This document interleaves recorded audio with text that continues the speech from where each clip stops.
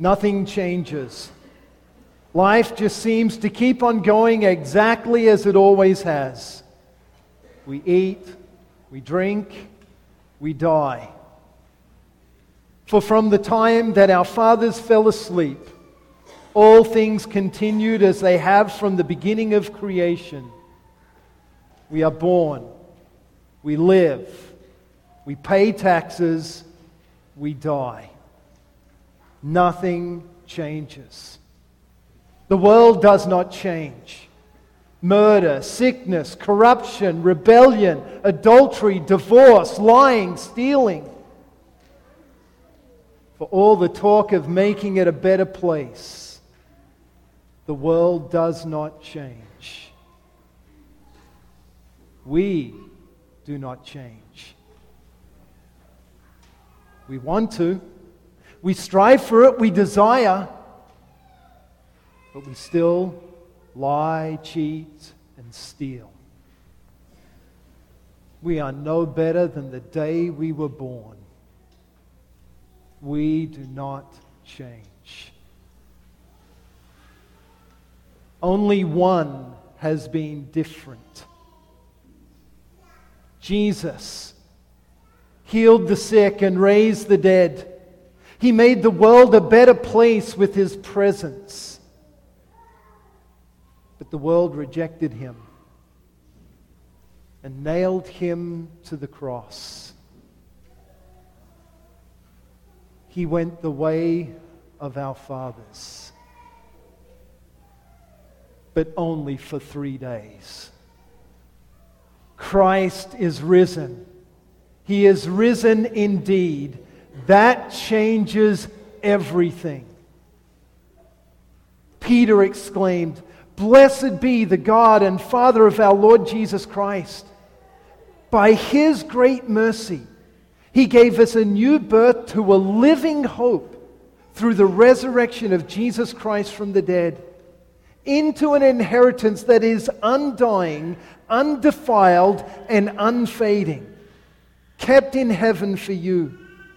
Through faith, you are being protected by God's power for the salvation that is ready to be revealed at the end time. Because of this, you rejoice very much, even though now, for a little while if necessary, you have been grieved by various kinds of trials." Christ's resurrection has changed everything. We now have hope. We now have forgiveness. We now have life. No wonder the church has continued to cry out in victory, "Christ is risen. He is risen indeed." Because His resurrection changes everything. Let us then arise in the change and sing the exordium hymn, hymn 348.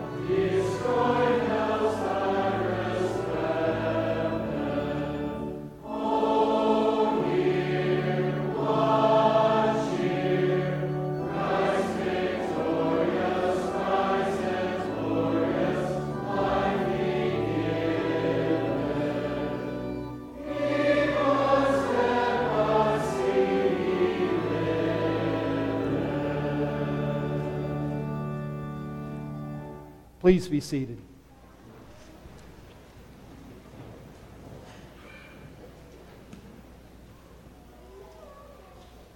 Grace, mercy, and peace to you from God our Father and from our living Lord and Savior, Jesus Christ. Amen. The text for our contemplation is the gospel lesson, Luke chapter 24, verses 1 through 12. We read again in Jesus' name. On the first day of the week, very early in the morning, the women went to the tomb carrying the spices they had prepared. They found that the stone had been rolled away from the tomb. They went in. They did not find the body of the Lord Jesus. While they were wondering about this, suddenly 2 men stood by them in dazzling clothing. The women were terrified and bowed down with their faces to the ground. The men said to them, "Why are you looking for the living among the dead? He is not here, but has been raised. Remember how he told you while he was still in Galilee that the Son of Man must be delivered over to the hands of sinful men, be crucified, and the 3rd day rise again." Then they remembered his words. When they returned from the tomb, they told all these things to the 11 and to all the rest. It was Mary Magdalene, Joanna, Mary the mother of James, and the other women with them who told these things to the apostles. Yet these words seemed to them like nonsense, and they did not believe them. But Peter got up and ran to the tomb. Bending over to look in, he saw only the strips of linen cloth.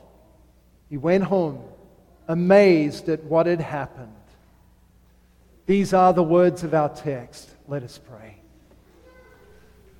Lord Jesus, we have gathered in the triumphant victory of your resurrection from the dead. We pray that you would fill us with joy this morning. Convince us that you did indeed rise bodily from the grave, so that we can take to heart all that it means. Give us your life, the life that only you can give. You can give it because you have forgiven all of our sins and opened the doors of heaven to us. Pour out your Spirit upon us and make us even more confident of our salvation in you alone. Sanctify us then by the truth. Your word is truth. Amen.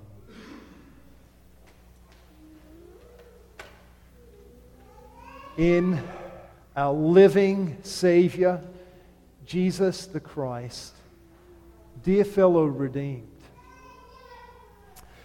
The last time that my family and I visited Australia, we went to my father's grave. It had been a while since I'd been there, so I couldn't find it. I had a general idea of where it was, and I walked up and down the rows of graves looking at the gravestones, but I couldn't find it. And while I'm walking up and down those rows, there was one thought going through my head. I know it's here. I had stood by it and seen my father's casket lowered into it. I had visited it other times. I knew it was there. Eventually, Katie found it. It was there, right where I left it, and just as I left it, full. What a different experience the women had that first Easter morning. They knew exactly where the grave of Jesus was. They had probably watched Joseph and Nicodemus hastily wrap Jesus' body and lay it in the grave. They got up early and went straight to it. But it was not as it had been left. It was there, but the stone was rolled away. And the body of Jesus was not there. the cloths that had wrapped him were. But his body was not. The angels explained to the women, he's not here. He has been raised. Christ is risen. He is risen indeed. The angels asked the women a very important question. Why are you looking for the living among the dead? That question is still very applicable to us today. Are you looking for the living among the dead? As we consider that question today, we're going to look at two different parts. The first is Christ is risen. And the second, only Jesus gives life. Christ is risen. How convinced, how sure are you that Jesus rose bodily from the grave? And to be clearer about exactly what I mean by that resurrection, the same body that hung on the cross, that was pierced by nails, the same body that breathed its last, the same body that the spear thrust pierced, is breathing again, eating and drinking. It is living. How sure are you of that resurrection? There are usually two arguments posed against the resurrection of Jesus, or they can be grouped. Okay? The first argument is that it wasn't Jesus that died, or that he didn't die. So it's proposed that Jesus wasn't on the cross. It was someone else, maybe Simon of Cyrene. But it wasn't Jesus. Now, for that argument to be true, none of the people closest to Jesus had to be able to recognize him. That means John, the disciple he loved, and Jesus' own mother standing at the foot of the cross could not tell that it was Jesus just up there. But the one who had given birth to Jesus couldn't recognize him. The one who had spent 3 years with him every day could not recognize him. That the enemies of Jesus couldn't recognize him, that they crucified the wrong man? That just doesn't make sense. That's not reasonable. It was Jesus of Nazareth that was crucified. So then the second part of this argument against his resurrection is supposedly that he didn't really die, that he just fainted. For that to be true, you would have to assume that the Roman soldiers couldn't tell that someone was dead. You would also have to assume that that spear thrust didn't kill Jesus, and then you would have to ignore the fact that blood and water gushed out. That is not usual. So again, this doesn't seem reasonable. Soldiers know how to kill. That's what they're trained to do. And yet they didn't kill Jesus? No, Jesus of Nazareth was crucified and he died. Those who loved him knew that he was dead. And they came that first Easter morning expecting to find a dead, cold corpse. It is not reasonable to propose that Jesus didn't die. The second argument is that Jesus didn't really rise from the dead. The most common argument is that the disciples stole the body and spread the lie that Jesus had actually been raised from the dead. Well, when we think about this, there's a number of things that you have to accept for that to be true. You have to accept that fishermen were able to overpower a Roman guard. A guard that is trained to kill. And the Romans sent their best soldiers to Israel because the Jews were hard to handle. So fishermen could overpower soldiers who were trained to kill and were guarding the tomb on the pains of death. Under Roman law, if that body was lost, those Roman soldiers would forfeit their lives. And yet no one proposes that those guards fought to the death. Why is that? Why would they roll over so easily? Because the thought that the fishermen had overcome them is foolishness. Christ is risen. He is risen indeed. Now, when you consider the radical change that occurred in the disciples from this point on, this is also evidence that Jesus really rose. Let's just be honest. The disciples were cowards.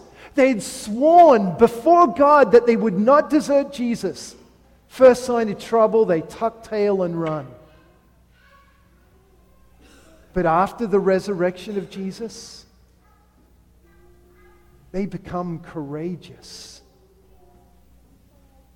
They are willing to be flogged. They're willing to be mocked and ridiculed. They're willing to stand up to religious leaders and take whatever comes. Most of them died because of their faith in Jesus. If they had stolen the body, if they had made all of this up, why would they be so radically changed? It is one thing to die because you believe a lie. It is totally another to die because you created a lie. And yet the apostles, 10 died the martyr's death rather than change their story about the resurrection. There is only one reasonable conclusion. Christ is risen. He is risen indeed. The disciples saw it and it changed their lives. It changed them. The women went to the tomb. If you were going to create a story to convince people that Jesus had risen, a story in first century Palestine, you would not send women to the tomb. Their witness wasn't even accepted in court. So if you were going to fabricate a story, you'd try and make it bulletproof. Why send women when their witness isn't even valid? But here we see the validity of the story. God had women be the first witnesses that Jesus was alive again. God had angels speak to the women first to explain to them what had happened. That Jesus was alive. What was the reaction of the disciples, the men, whose witness could stand up in court? They said it's nonsense. They didn't believe. They were amazed, but they didn't believe. All of this keeps pointing to the fact that Christ is risen. The valid question of the angels, why are you looking for the living among the dead? They didn't realize he was alive.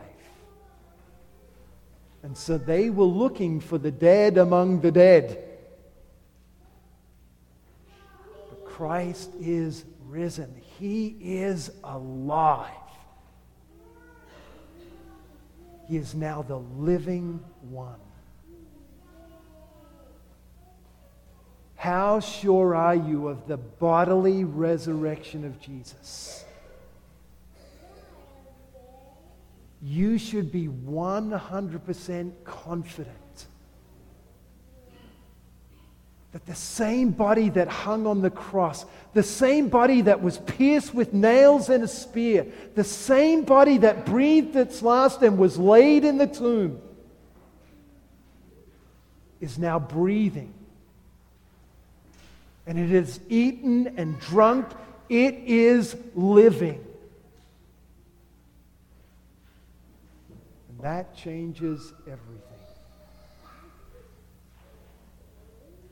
It means that your sins are forgiven.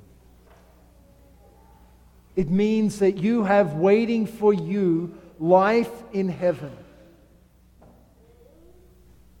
And it also means that one day your body will rise too. Are you looking for the living among the dead? Christ is risen.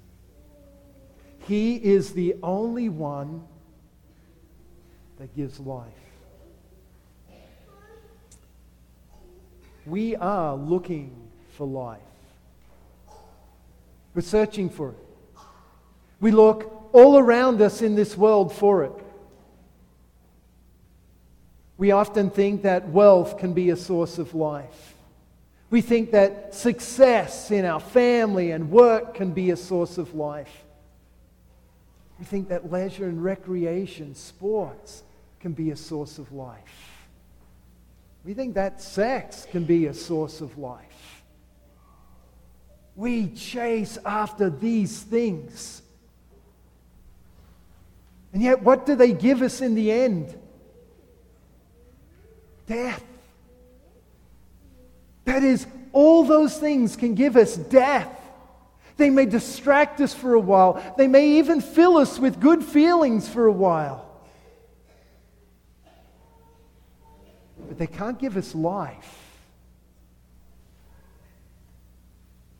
They can't give us what we most desire and most need.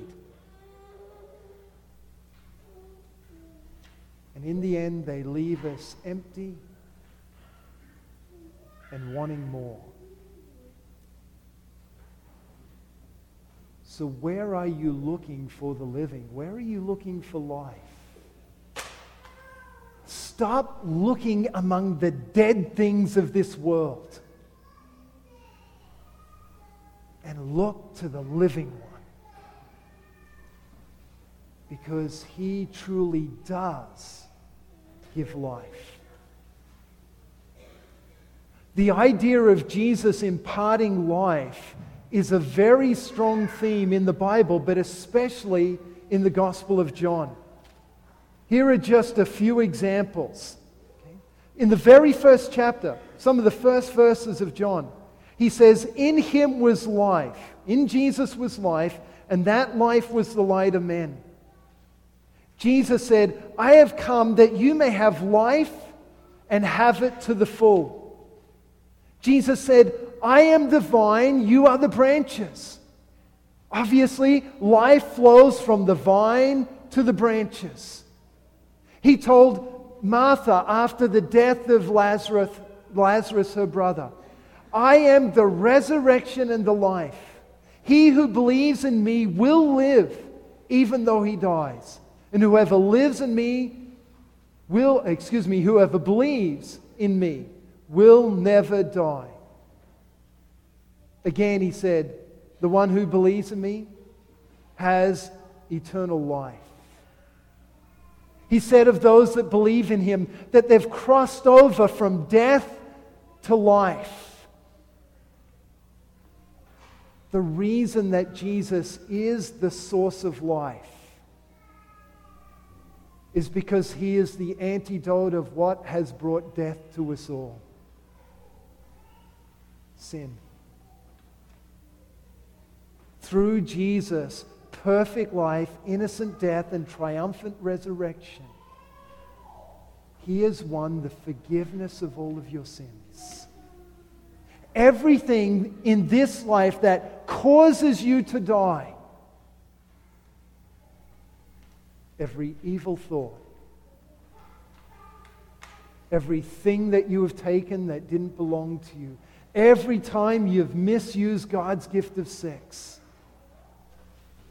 all of those things Jesus took away. He suffered and died so that you can live. And God raised him from the dead so that you can know it's true. God doesn't want you wondering about the salvation that Jesus has won. He doesn't want you living through life hoping and wishing that Jesus lived and died for you. He wants you to know right now that he has accepted Jesus' life and death on your behalf. That he has forgiven all of your sins, that he loves you and wants you to be with him in heaven. And so he raised Jesus. He raised him so you can know it's true. Jesus gives life. To believe in Jesus is to have life. It's to cross over from the death of sin to eternal life with God.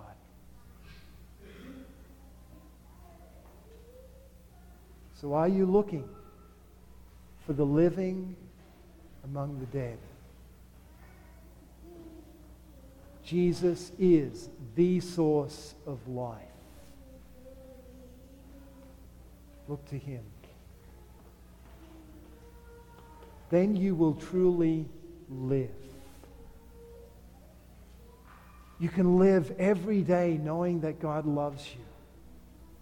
You can live every day comforted that your Heavenly Father is watching over you and that he will keep his promise to work all things for your good. You can finish every day assured that your Heavenly Father forgives you for all the wrong that you did in it. You can close your eyes at night, assured that God will send his angels to watch over you through it. You can even close your eyes in death. Know that he will send his angels to escort your soul to him in heaven. With those things, you can truly live. So stop looking for the living among the dead. Find Christ, who was dead but now lives, and receive the life that only he can give. To God be the glory, now and forever. Amen. Please stand for the blessing. And now may the peace of God, which transcends all understanding, guard and keep your hearts and minds through faith in Christ Jesus until life everlasting. Amen.